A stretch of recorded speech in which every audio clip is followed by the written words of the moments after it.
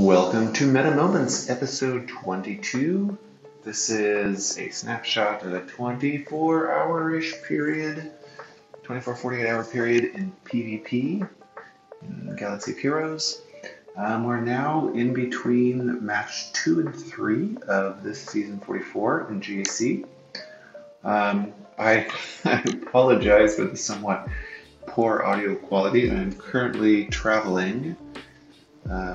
Work, vacation, travel, and the place I'm staying this evening, they have some loud party music playing nearby, and so I'm in the bathroom to try and isolate it, but it makes the echo even worse, but it's better than having loud music in the background. I hope it's not too bad on this recording. Anyway, let's go ahead and get started. So, Leviathan is the first thing on my mind. Fascinating seeing all of these fights for the last 2 days. Lots more creativity in match 2, I think, with Leviathan. Lots of interesting stuff going out there. There's plenty of the Chimera counter videos now that are out. Quite a few just regular fights, I think, of that available, and also a couple of creators made a good overviews as well. But there's so many variables that are not covered in most of them, I think. You can either see it in Fleet or depending on which streams you watch and what people put it where. So that for the Chimera counter, essentially the variables there are how do you force Mark 6 as the second reinforcement.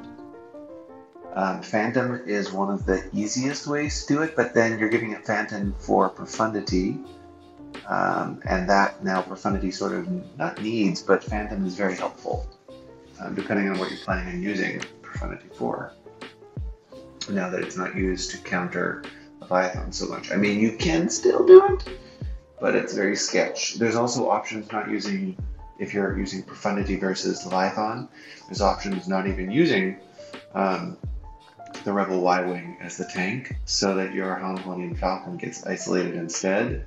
But that's a sort of sketchy situation as well. Not super confident in that one. You can also, going back to Leviathan, what reinforcements, if you put an Emperor shuttle, he has a very high reinforcement possibility, and that makes some of the Chimera counters shut down as well. And you can then also start with Dagger, because you'll get, you can start with Sith Fighter, because then you get Emperor Shuttle usually will come in before another reinforcement, mainly Mark 6 you're worried about. It's some fascinating stuff there. Even putting aside that, I saw one fight, and I personally used this to test it out, but I don't know if my test was great.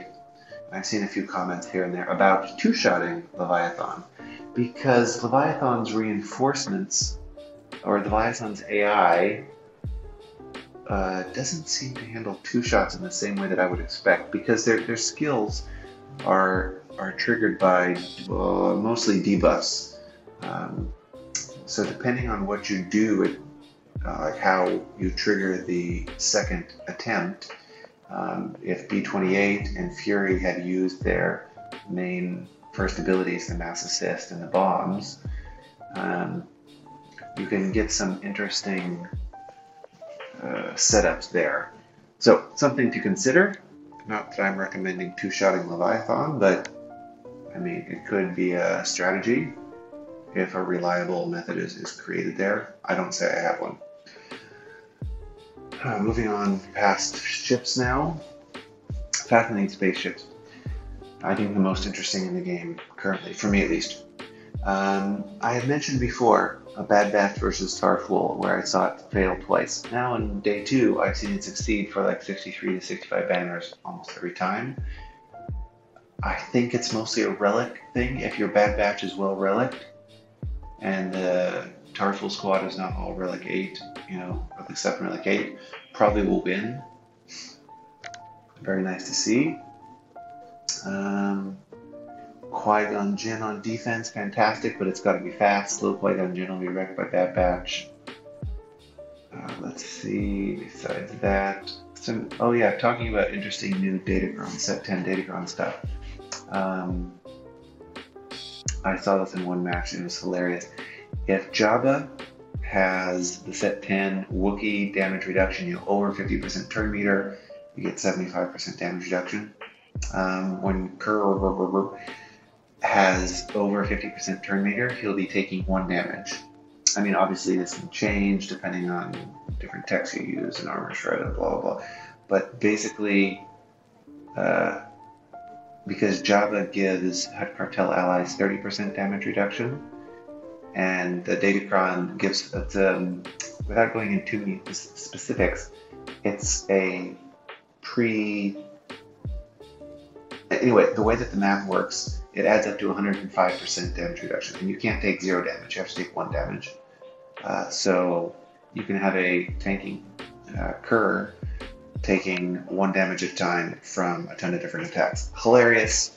I suspect that'll be fine-tuned a little bit, and probably will be the most common set with a lot of armor penetration, probably, maybe crit damage. Speed up also makes Boosh and Skiff quite good. Anyway, that's going to be fun/funny to see in GAC. What other interesting stuff? Well, Leia isn't in, Galactic Leia is not in GAC yet, but man, she is looking amazing. 3-manning a lot of GLs, some on auto. So I don't expect to see her. I mean, there's been some defensive testing so far.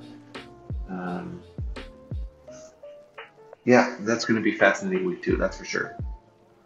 And let's see, besides that, last thing. So, this is a cool tech that I saw, and I used once myself because I saw the results on GG, and it seems pretty simple once you see it. A lot of people, Lord Vader's still great with his 15%. There's no real 100% counters. Definitely, if you take a JML with Jedi Knight Cal, either set 10 or set 9, both work, you're going to kill Lord Vader with any comp the vast majority of the time. That is definitely the best counter to use. But if you're with the SLKR setup, many use Watt, some don't because they put Watt with Trench. Armor is oftentimes in there as well. But there's a bit of RNG where you want to make sure that your armor will get off, well, to remove all RNG, you want armor to get off 3 stacks of ingots on SLKR. But that requires a few things. One, usually armor is dazed, so she can't use her last special to apply armor shred, and then she'll call herself to assist to get the 3rd stack. And then even if that does happen, then you still have the issue of armor taking another turn, because oftentimes she'll be targeted by Lord Vader or Maul with his beginning of his attack to delay skills. So there's a way around all of that, though. So you have to make sure Watt is more than.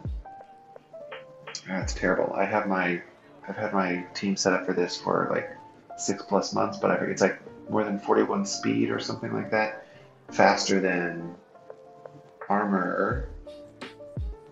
When you include Lord Vader's buff, so it's not actually mod speed. I think 30. Is it 41 speed? Anyway. If you look at the Lord Vader, he gives all Darkside allies plus speed. So basically, Watt takes a turn at the beginning of the fight and then goes to 0% turn meter to catch up to everybody else.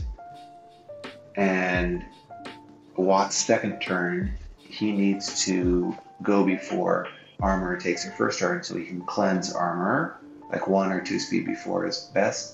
So he can cleanse armor, and with his basic, so he can be ability blocked, that's fine. And then armor can assist on herself and get 3 stacks. And then you have to put 1st Order Officer in the team to go very soon thereafter, and give armor 100% TM, so she gets 3 stacks of ingots to SLKR, and then you can basically win the fight on auto. But very easy setup that way. You also can do it without Watt.